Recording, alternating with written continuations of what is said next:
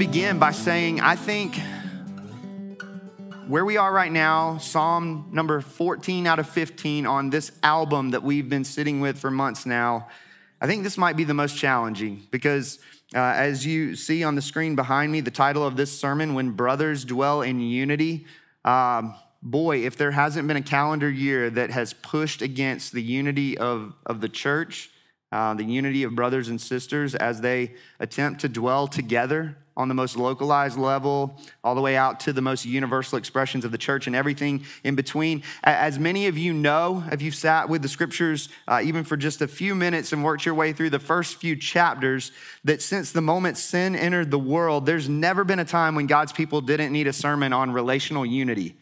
I mean, after all, the first sibling story in all of the Bible is a murder story.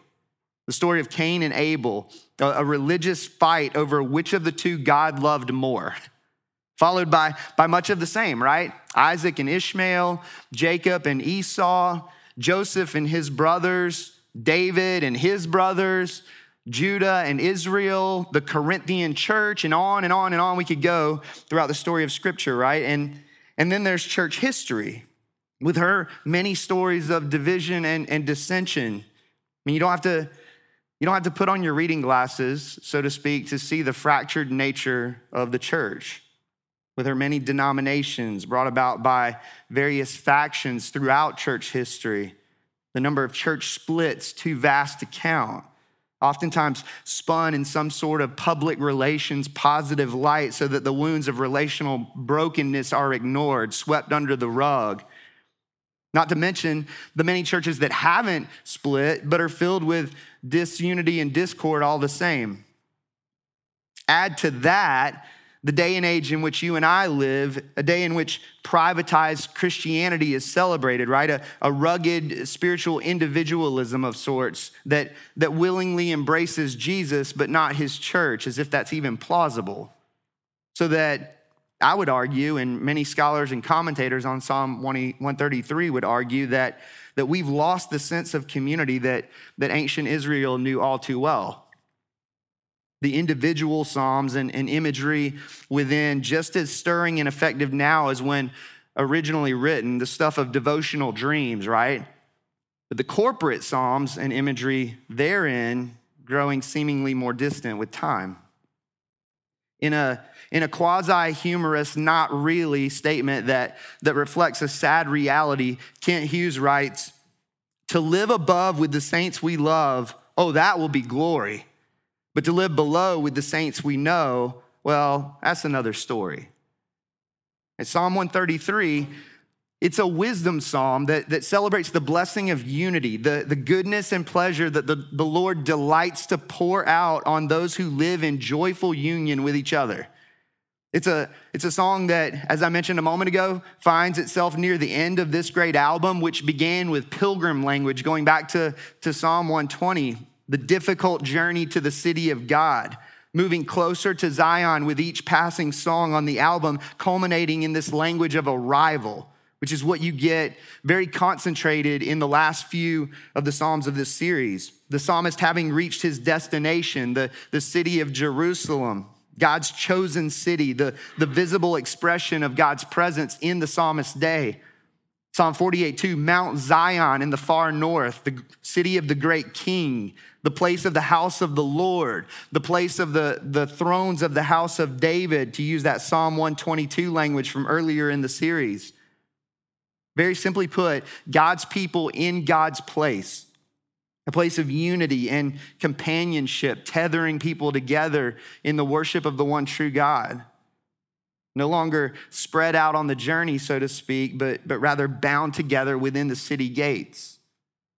It's with that picture in mind that the psalmist declares, picking up in verse 1 of Psalm 133, he says, "Behold, how good and pleasant it is when brothers dwell in unity."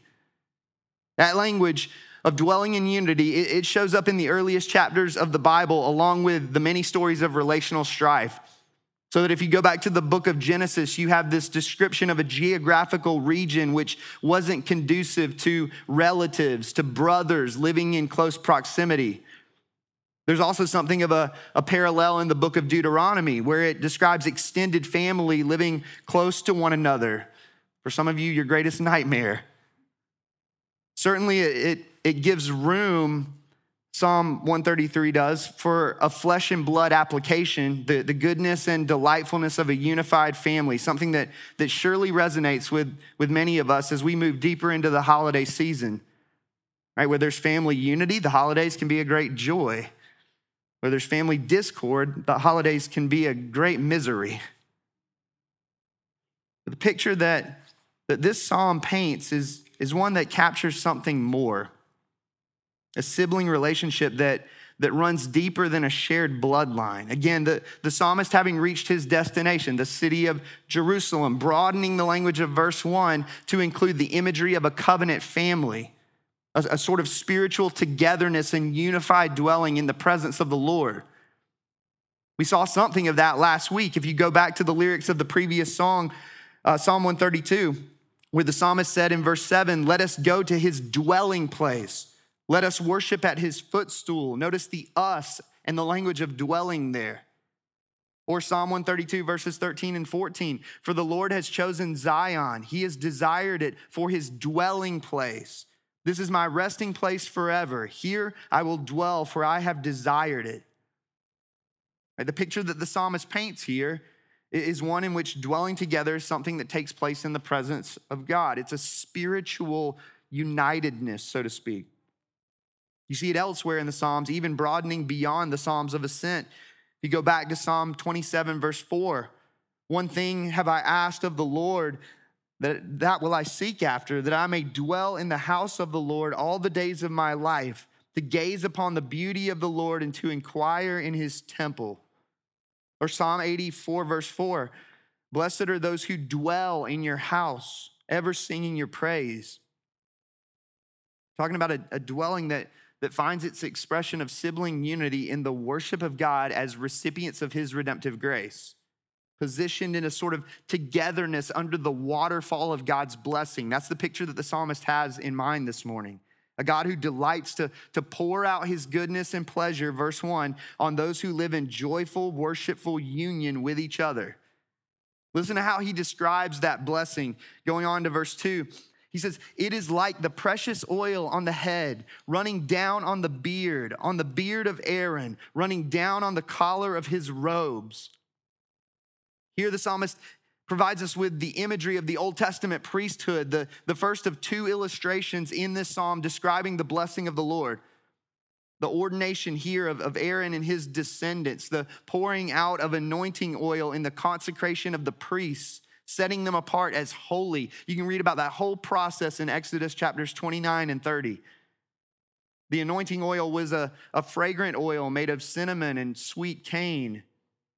Maybe it was a Christmas oil, I don't know. Representing, we know, the blessing and presence of God's Spirit that you see in divine commissionings in the Old Testament. David's, for example, 1 Samuel 16:13, we're told, "Then Samuel took the horn of oil, the anointing oil, and anointed him in the midst of his brothers. And the Spirit of the Lord rushed upon David from that day forward." If the anointing oil representing the presence of the Spirit of God, keep that in mind. We know that the priesthood was the institution by which the Lord assured his people of forgiveness and blessing, drawing his covenant people together into his presence as the priest would act as a mediator of God's blessing to those in the covenant community. We talked a lot about that in our study of the book of Hebrews. If you weren't around, you can go back and check that out and get a huge dousing of the imagery of the priesthood and Jesus' fulfillment of that. What the psalmist is declaring here is that the blessing of God for those who dwell in unity could no more be contained or confined than the anointing oil could stop from running down the priest's head to his beard and robe. That's what unity in the Lord is like, says the psalmist. God's fragrant grace flowing down like the anointing oil of the priesthood with its cinnamon, cassia, and sweet cane, a fragrance that the world cannot ignore.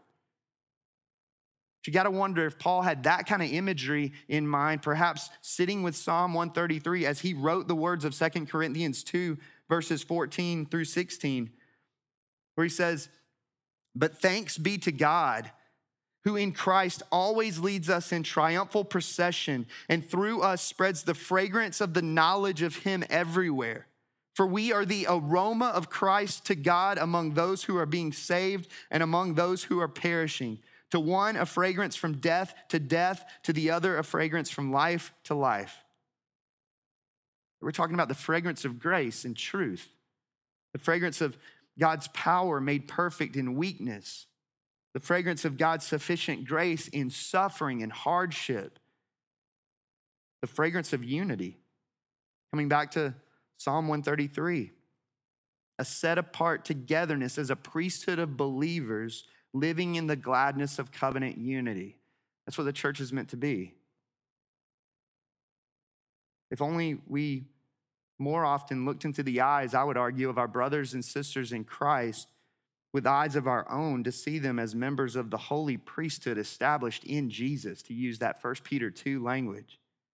Jesus himself, our great high priest, in whom we can be assured of God's forgiveness and blessing, through whom we can know God's anointing like David, the blessing and presence of the Holy Spirit in our lives. If you're not a Christian, that's the takeaway, that you would come to Jesus, that you would fall at his feet and cry out to him for rescue from your sins and declare him a worthy priest and king, ruling and reigning in your life, interceding for you as a mediator between you and the Father. As if the imagery of verse 2 weren't enough, right? The psalmist could just stop there and we should all be compelled to fight for unity, right? But no, he keeps going. Verse 3, he says, this blessing of God is like the dew of Hermon, which falls on the mountains of Zion. For there the Lord has commanded the blessing, life forevermore. Mount Hermon is a mountain covered in snow that sits roughly 100 miles to the north of Zion. It's the highest mountain in Israel. Here the psalmist provides us with a second illustration describing this blessing of the Lord.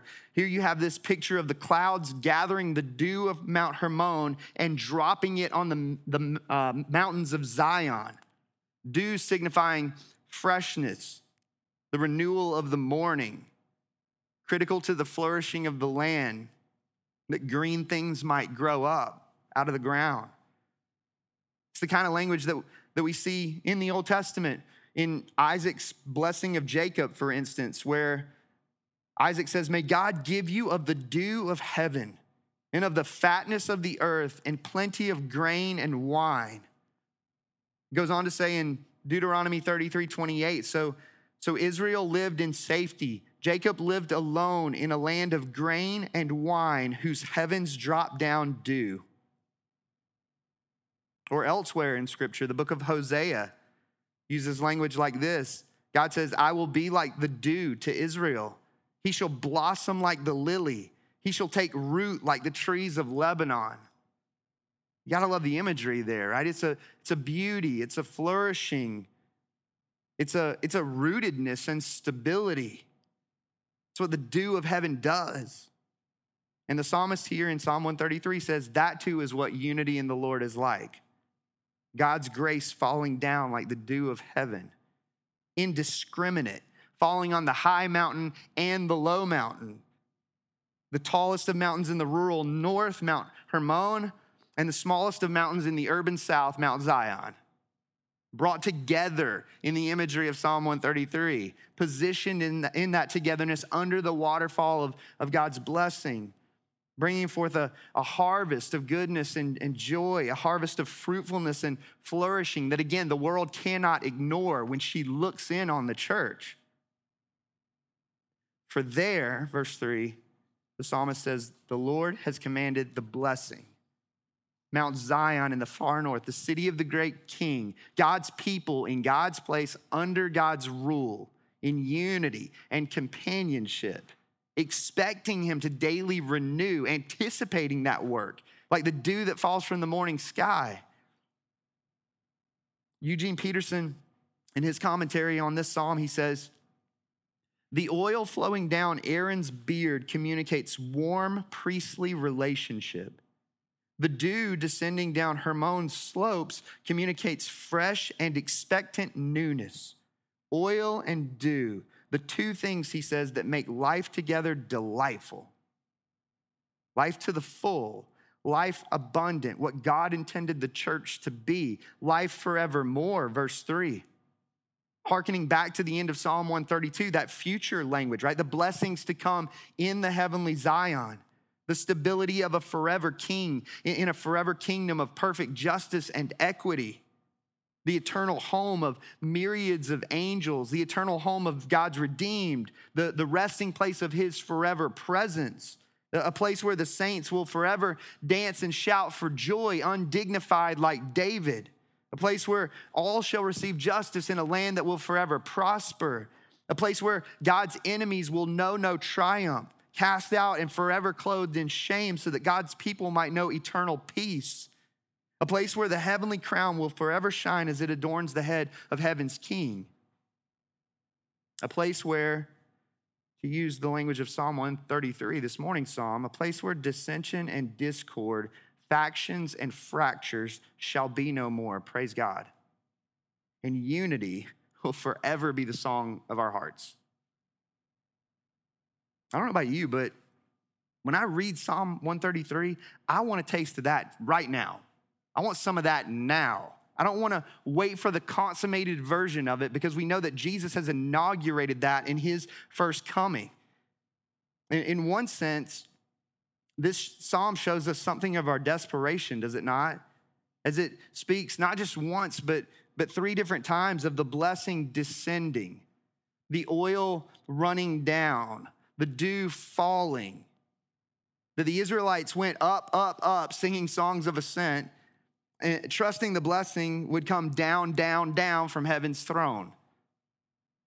In that sense, this psalm reminds us of the truth of Psalm 123, that if the master doesn't provide, the servant goes without. In the words of one commentator, true unity, like all good gifts, is from above, bestowed rather than contrived, a blessing far more than an achievement. That we come together like the pilgrim people of old, ascending into the presence of God in unity as his new covenant people, desperate for him to move, pleading with him to do so. And God sends the blessing down, the oil and dew of a unified flourishing in Christ, if we will receive it by his grace. Alec Motyer, in his commentary, says, here's a gem of a psalm, beautiful in expression, clear in thought and structure, attractive in promise, practical and achievable in the vision it presents, and above all, important, even challenging in its truth. The reality is this psalm invites us to stop kicking against the goads of God's blessing in refusing to dwell together in unity, if that's where we are.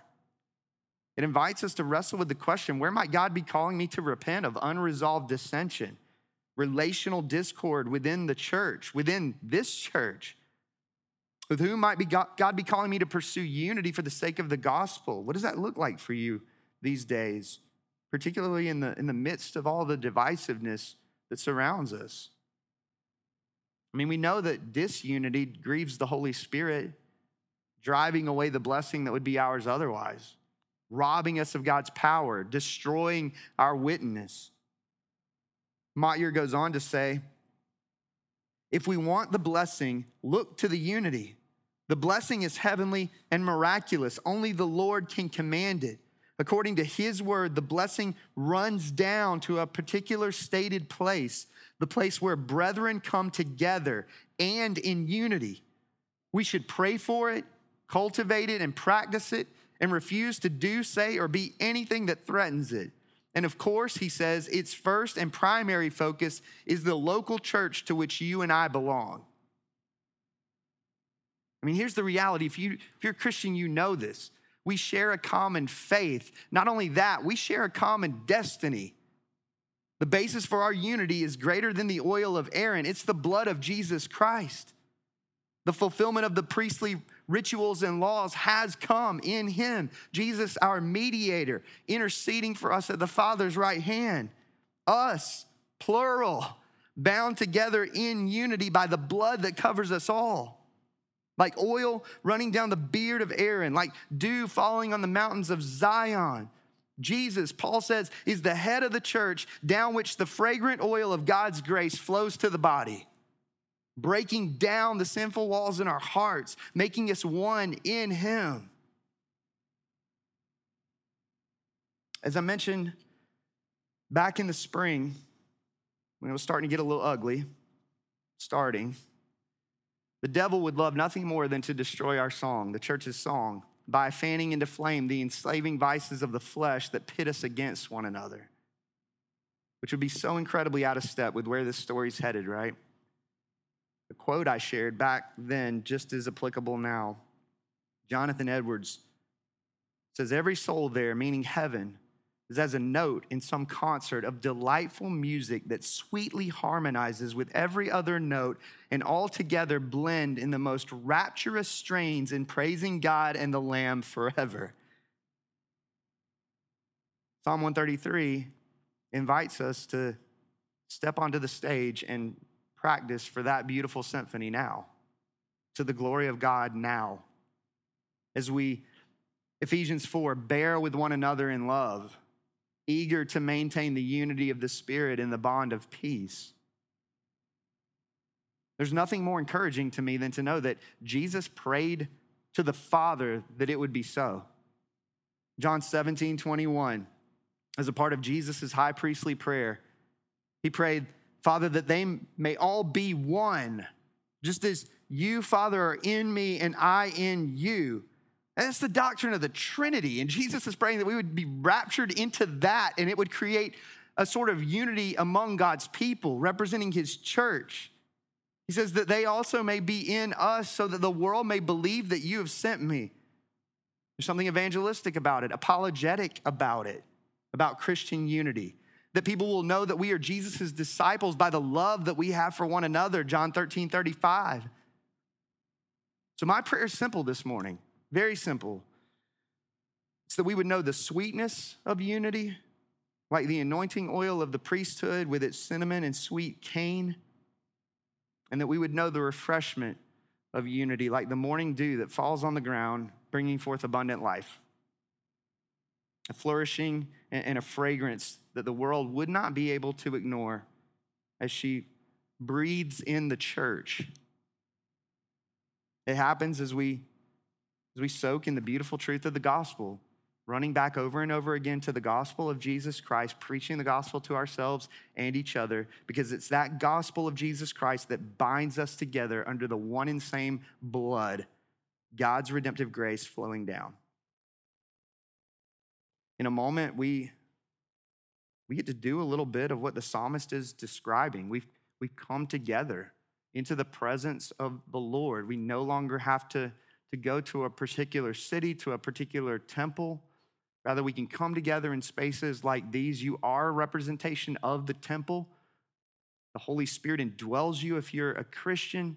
We come into the presence of the heavenly Zion before our priest king, Jesus Christ, as we worship together. I mean, even the fact that multiple voices will sing just a moment from now is an expression of the heartbeat of Psalm 133. And so I pray that we would enjoy that moment. Listen to the voices around you, that you've been surrounded by a forever family. Soak that in as we worship the living God together through our song. We also have an opportunity to receive of communion. If you're a Christian, that meal's for you. If you missed it on the way in, you can go to the back table up against that back wall. There are communion cups. You're welcome to go grab one of those between now and the end of the service. We take the bread representing the broken body of Jesus and dip it in the cup representing his shed blood. You're welcome to do that at any point over the course of these last two songs. We want to give space for you to lean into and engage with the Lord in that. I just encourage you as you take communion this morning to acknowledge that means of God's grace, that symbol of his broken body and shed blood, we're all partaking of the same means, because it's the one and same broken body and shed blood that binds every follower of Jesus together into this forever family.